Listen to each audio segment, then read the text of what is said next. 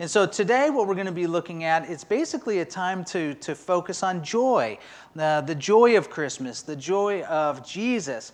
And so, I mean, when I was thinking about that, when focusing on joy, who doesn't want more joy in their life? I know that I would like to have more joy in my life. I think we all want more joy in our life, just to be joyful. And so there's a lot of things that bring us joy in life, but they can go up and down. I mean, we all experience some degree of joy about certain things. Like I know that, it was really joyful to be able to have children when we had young children. And again, some of these things go up and down. You have a kid, you're just so excited, and then they become teenagers. And you're like, okay, what happened to my cute little kid? You buy a house. And then you realize that there's always things to fix at your house all the time. Like it really is never ending. You get married. Weddings are great. And then you realize that you need to change a lot. That's never ending. You're like, when do I actually become this thing called an adult? In my relationship with my wife, you're like, do I ever reach that pinnacle of expectation called an adult? So when we look at the Old Testament, again, there's this idea that the joy of the Lord is your strength. And so we see that saying throughout the Old Testament on a regular basis. And in one place we see that is in Nehemiah 8:10, and it says this, Nehemiah said, "Go and enjoy choice food and sweet drinks, and send some to those who have nothing prepared. This day is a holy to our Lord. Do not grieve, for the joy of the Lord is your strength." So this idea that the joy of the Lord is our strength, our joy is in the Lord, when we think about what it is that we want to center our joy on, or what brings us joy, the joy of the Lord is our strength, that we rejoice in that. And that our joy, even though it can come from circumstances, is ultimately not going to be in our circumstances. That circumstances, sometimes you get good circumstances and sometimes you get bad. It's not in our possessions because, you get something and you love it and then it starts to fade. I mean, at this point in time, like, does anyone even have like an iPhone 3 anymore, right? At some point, you're like, this is the best thing ever. And now it's obsolete, right? Or, you don't have to raise your hand if you have a flip phone. And it's not in success, because here's the thing, is your joy in success, and success comes and goes. Sometimes you're succeeding and things are going really well, and when you start to put all of your eggs in that basket and you're like, yes, I'm doing so well, the reality ends up being that if you're just a normal person, that you do well, and then there's times when you're not doing so well. And there's times when you're experiencing failure, and that's not necessarily bad. And so what is our joy in? In that our joy is in the Christ child. It's in Jesus. The joy of the Lord is our strength that's unchanging. He's unchanging. Last week we read about Simeon and Anna. There were two folks who hung out in the temple and they were waiting to see Jesus. And then at one point in time, they saw him and they were so joyful. Anna was there in the temple for seemingly like 70 plus years. And she got to see Jesus. And her joy just bubbled up. And same with Simeon. I mean, these guys got to see Jesus. And so this idea that the joy of the Lord is our strength, that we focus on Him, that it's in Him, these ups and downs of life, these ups and downs of success and failure, these ups and downs of possessions, ups and downs of all these things, He's unchanging, unwavering. He doesn't change. He's the same today, yesterday, and forever, that we can put our hope and our joy in Him, and it doesn't change. But if you're anything like, myself, Christmas is a funny season that is beautiful in many ways. And at the same time, each of us is wrestling with some issue. Each one of us, including myself. Christmas is beautiful.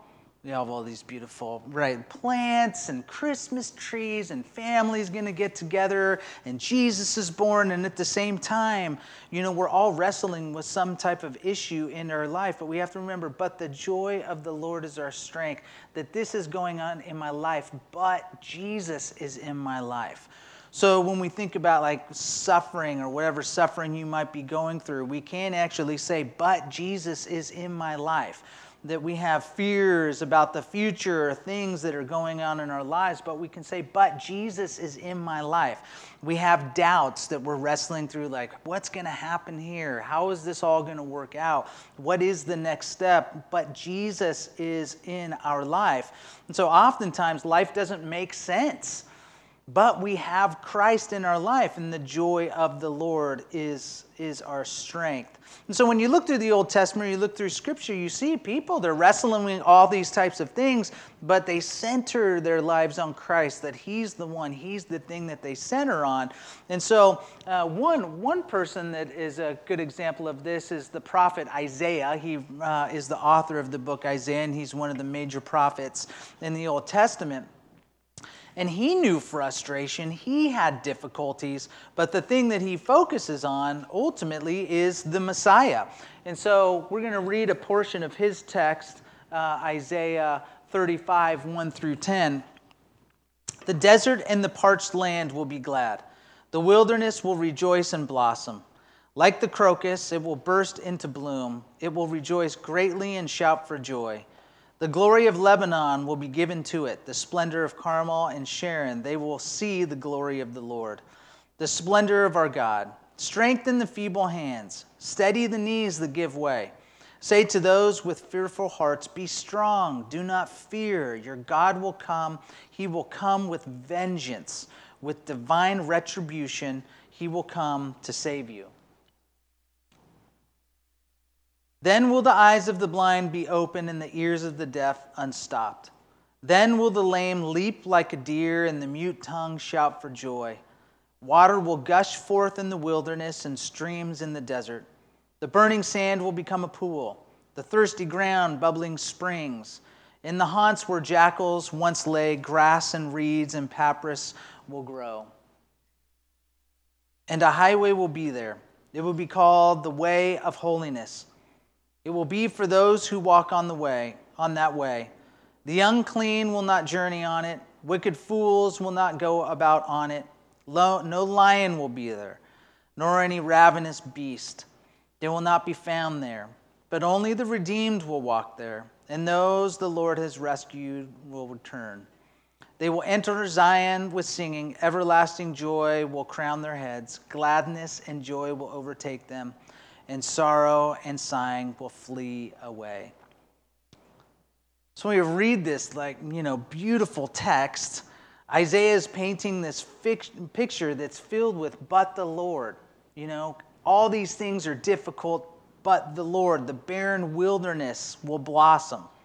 The mute will shout for joy. Salvation comes to the fearful.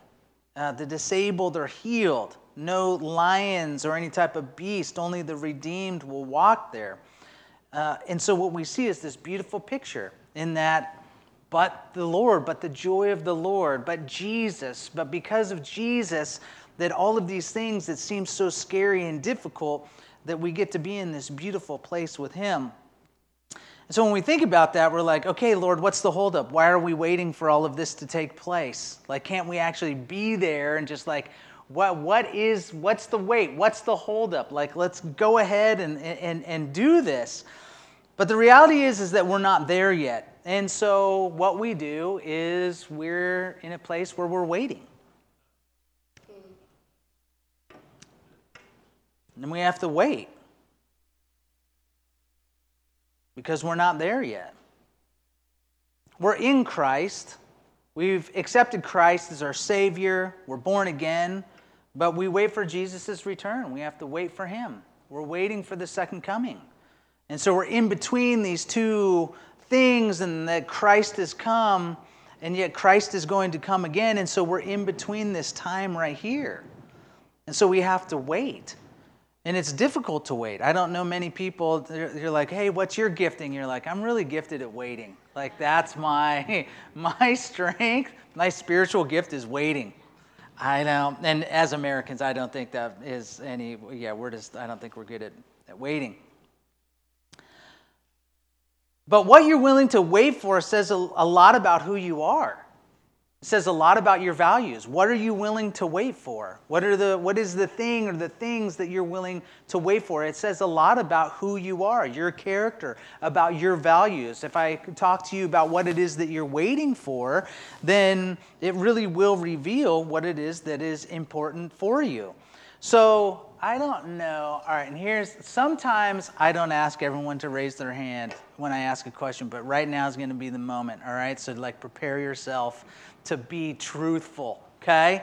How many of you, I'll raise my hand because I did this. How many of you snuck to see what your presents were before Christmas Day?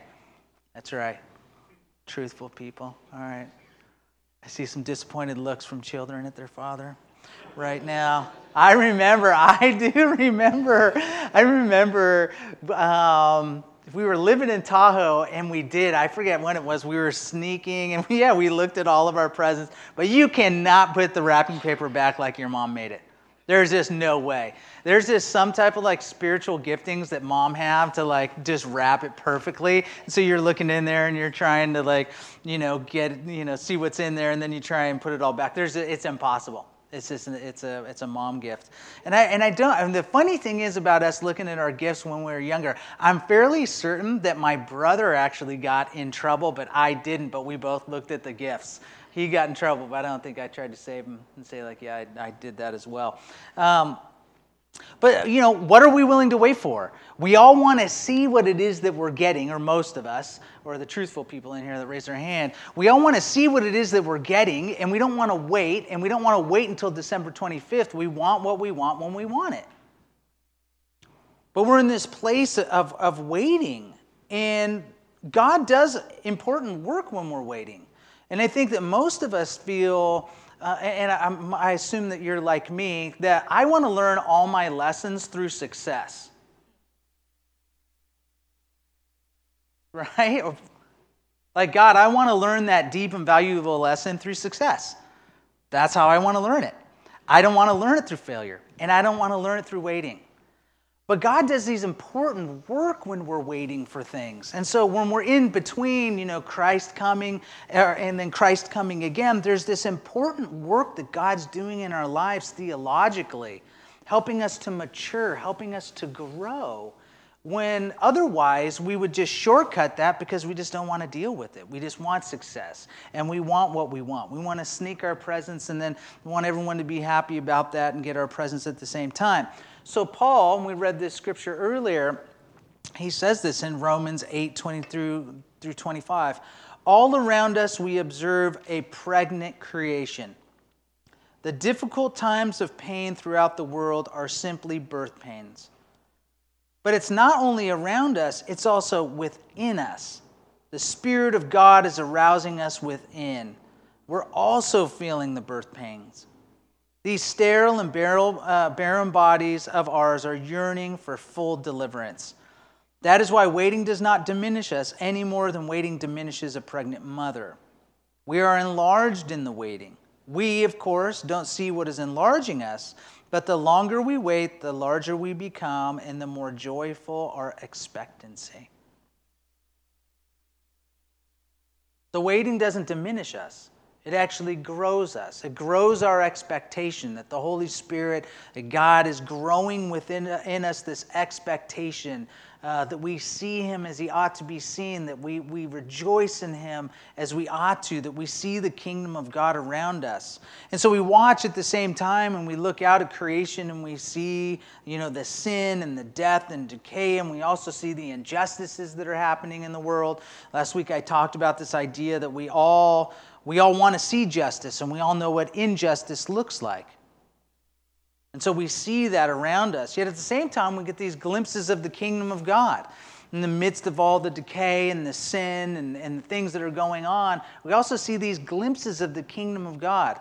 I think it was this last week. Oh, it was last Sunday night. We had dinner at our house, and so Sienna was in town. And so Sienna really likes good food. So we went to Costco, and I got all these clams. And then I forget what else I got. Clams and shrimp. And so we had so much. I'm like, hey man, we need to invite our neighbor over. So I send Jonathan across the street, and we go get our neighbor Ellen, and we're like, hey, you want to come over and eat dinner with us? And so she came over, and we just had all this food. And there's just something, at least to me, maybe it's growing up Italian, that food communicates love. Anyone else feel like that? Like food is love? I think it is. God loves us, and so he gives us all of this awesome food to eat. So we had all this beautiful pasta, with this nice sauce and clams and shrimp, and we all just hung out and ate this feast together. And it was beautiful. And Ellen is my neighbor is not a believer in Christ, and so having her there and praying before the meal and talking about what's going on in our lives, to me it was just this wonderful representation of the kingdom of God. There was just something about that here we are as a family, and we're inviting her into this family, and she's spending time with us, and it's beautiful. We see glimpses of the kingdom of God. You see glimpses of the kingdom of God just breaking through in your life to where you see it and you're like, oh, I see that. That's the kingdom of God. I see that amidst all this other stuff that is going on. And so we see these glimpses, and yet we wait for the fullness of the kingdom of God. So one of the things to ask, or at least I'm asking, is what is it that you're waiting for in this season? What are you waiting for? What do you have expectation for? What is it that you're longing for? Because we're waiting. We're waiting for him. So this idea that the joy of the Lord is our strength, what does it look like to cultivate joy? How do we cultivate joy in our lives? Because we want to cultivate it, we can cultivate it. And so what are the things that we can do to cultivate joy in our life? Because if you're anything like me, oftentimes it's very easy to focus on the negative and to focus on how things aren't working out and to focus on what I wish was happening versus, cultivating this joy. And so Paul says this in Thessalonians, rejoice always. That's 1 Thessalonians 5:16 through 24. Rejoice always. Pray continually. Give thanks in all circumstances, for this is God's will for you in Christ Jesus. Do not quench the spirit. Do not treat prophecies with contempt, but test them all. Hold on to what is good. Reject every kind of evil. May God himself, the God of peace, sanctify you through and through. May your whole spirit, soul, and body be kept blameless at the coming of our Lord Jesus Christ. The one who calls you is faithful, and he will do it.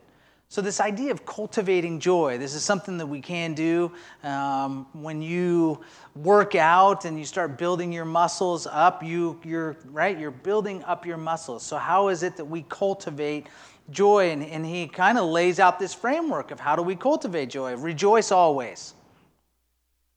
Now, none of this is maybe like super easy. You're like, how often? Always.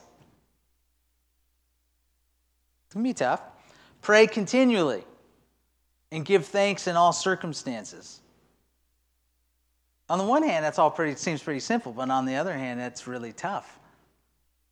Giving thanks in all circumstances. That's a tough one. If we're being honest, that can be tough. So he doesn't say, once you feel like it, rejoice always, pray continually, and give thanks in all circumstance. When everything goes your way, you're supposed to do all of these things.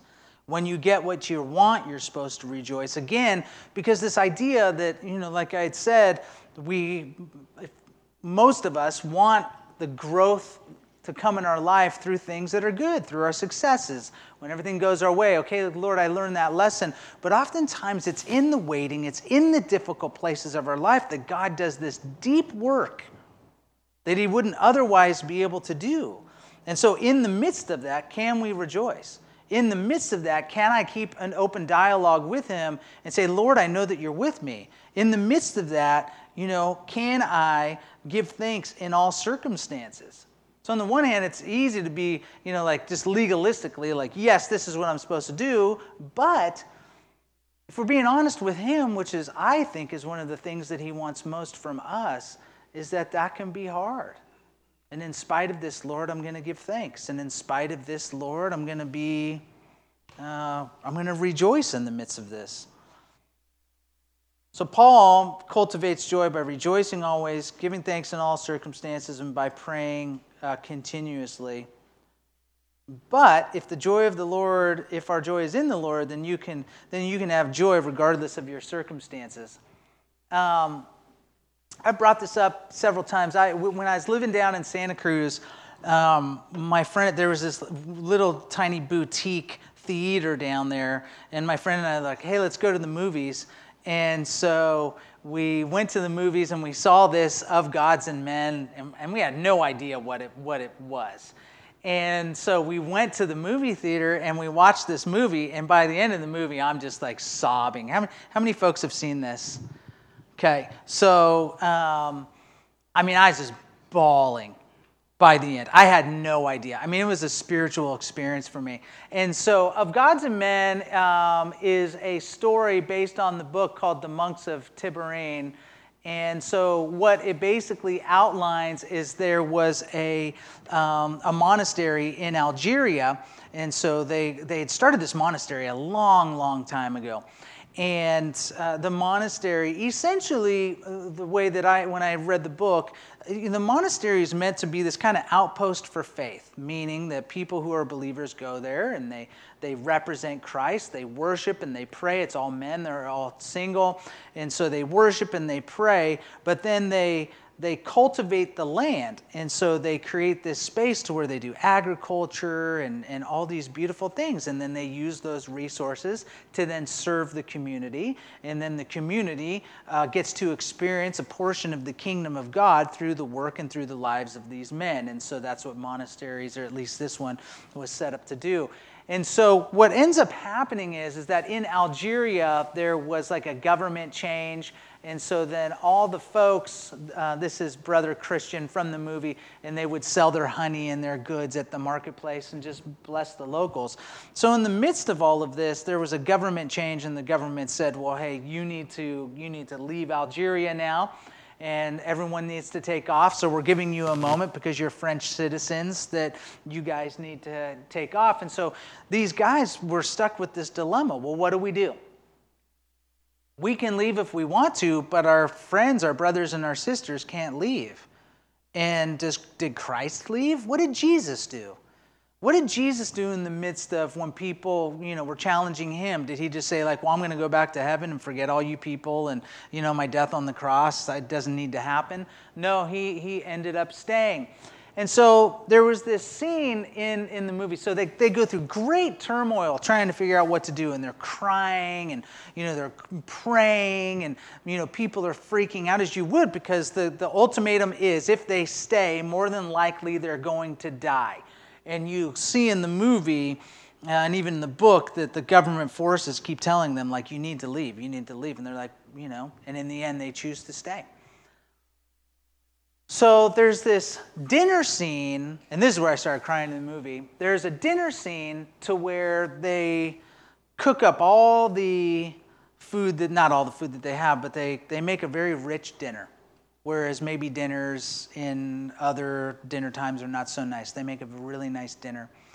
And they crack open this bottle of wine, and they're listening to some German composer. I think it might be Brahms. And they all are just eating and drinking together. And they're just celebrating. And they're rejoicing. And they're having this beautiful dinner inside the monastery, while on the outside, everything is crushing in on them. And they all know, spoiler alert, that they're all going to pass away.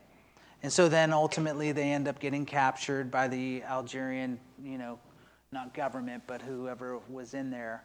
And that all but one of them, there was one guy that hid out in his room and didn't get killed. And so this idea that they're having this dinner in the midst of everything crushing in on them, it was one of the most beautiful, to me, I didn't see it as like this feast. I saw it as this exaggerated communion. That's what I saw it as, is like they're just having communion. You know, the wine represents his blood, and the bread that's on the table. I mean, in many ways, biblically speaking, this is not how they would have done communion in the past. Communion would have been part of a larger dinner. And so they have this feast and everything's coming in on them, and yet they're just hugging and celebrating and listening to this beautiful music, even though they know that they're all more than likely going to die. And they did. Yes, thanks for ruining the movie. Sorry. Yeah.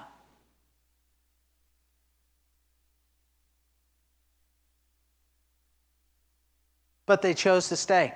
Every single one of these men could have left. They were all offered the opportunity to leave. Every single one of them.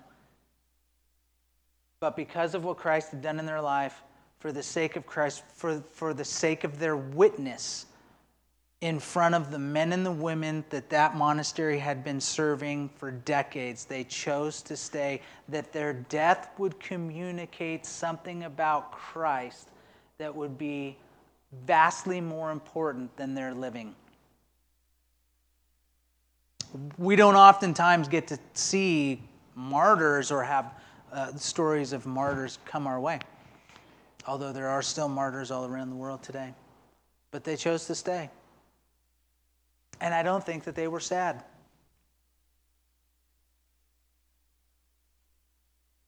So can we rejoice in the Lord always? We can. Is it hard? Yes, it is. Can we pray continually? Yes. Is it difficult? Yeah, absolutely. Can we give thanks in all circumstances? We can.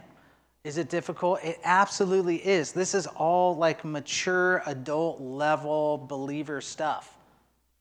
It all sounds cool and like, you know, your Christmas ornament. It's all give thanks in all circumstances. You're like, that's so cute. When it really comes down to brass tacks and you actually have to give thanks in circumstances that suck, that's tough. But there's something in the midst of that type of practice that changes our soul to where there's some type of worship that happens in the midst of that's good. And that the joy of the Lord is our strength in all circumstances. And when we cultivate joy, when we cultivate rejoicing, when we cultivate giving thanks and praying to Him, the more you use these things, the more you will see the things that we can give thanks about. The more you practice rejoicing, the more you will see things to rejoice about. So how are you cultivating joy? Because the joy of the Lord is your strength.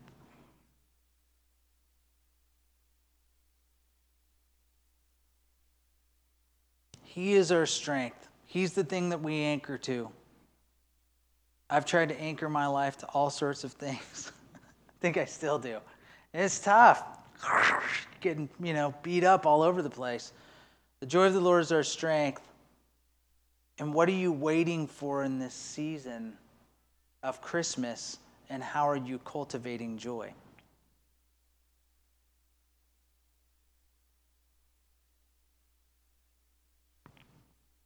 We are going to take communion. We do this every Sunday.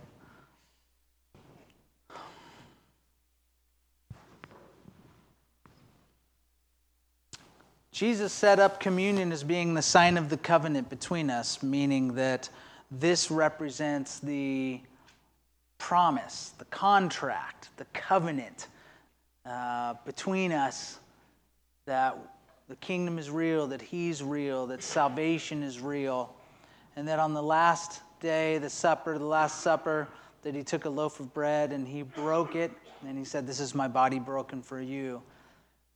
And that Jesus came down with a whole body, a complete body, a body without sin, and He allowed that body to be broken for our bodies, which have sin, our broken bodies.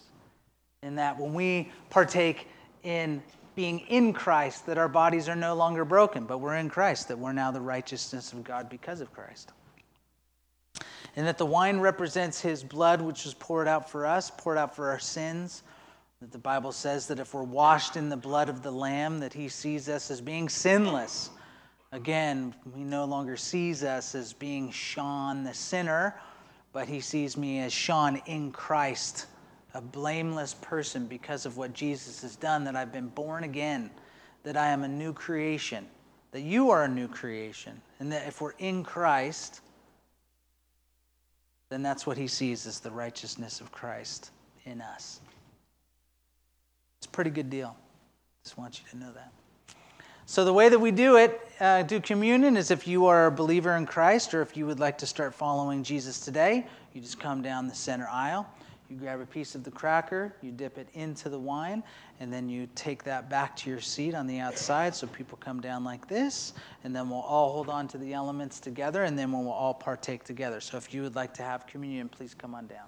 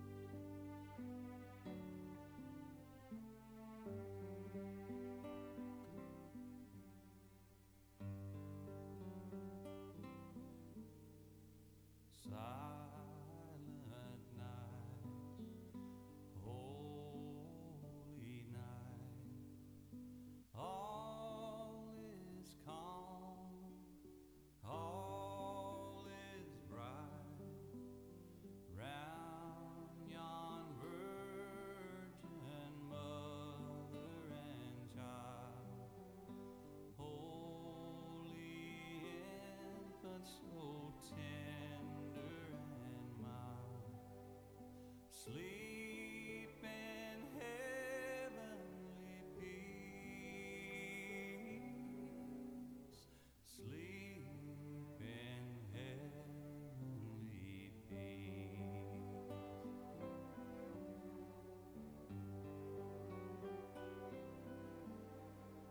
Silent night, holy night. Son of God, love's pure light.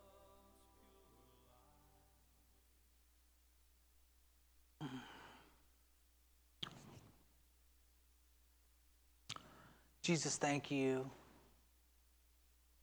for being born, for living the life that you lived, for taking our death and taking our sin, that we can have your life, that we can enjoy being new creations, that the promise of the new earth and the new heavens is ours. Help us to know how loved we are by you, that who we are in you, who we're becoming in you. Help us to not lose sight of that, Lord. Let's partake.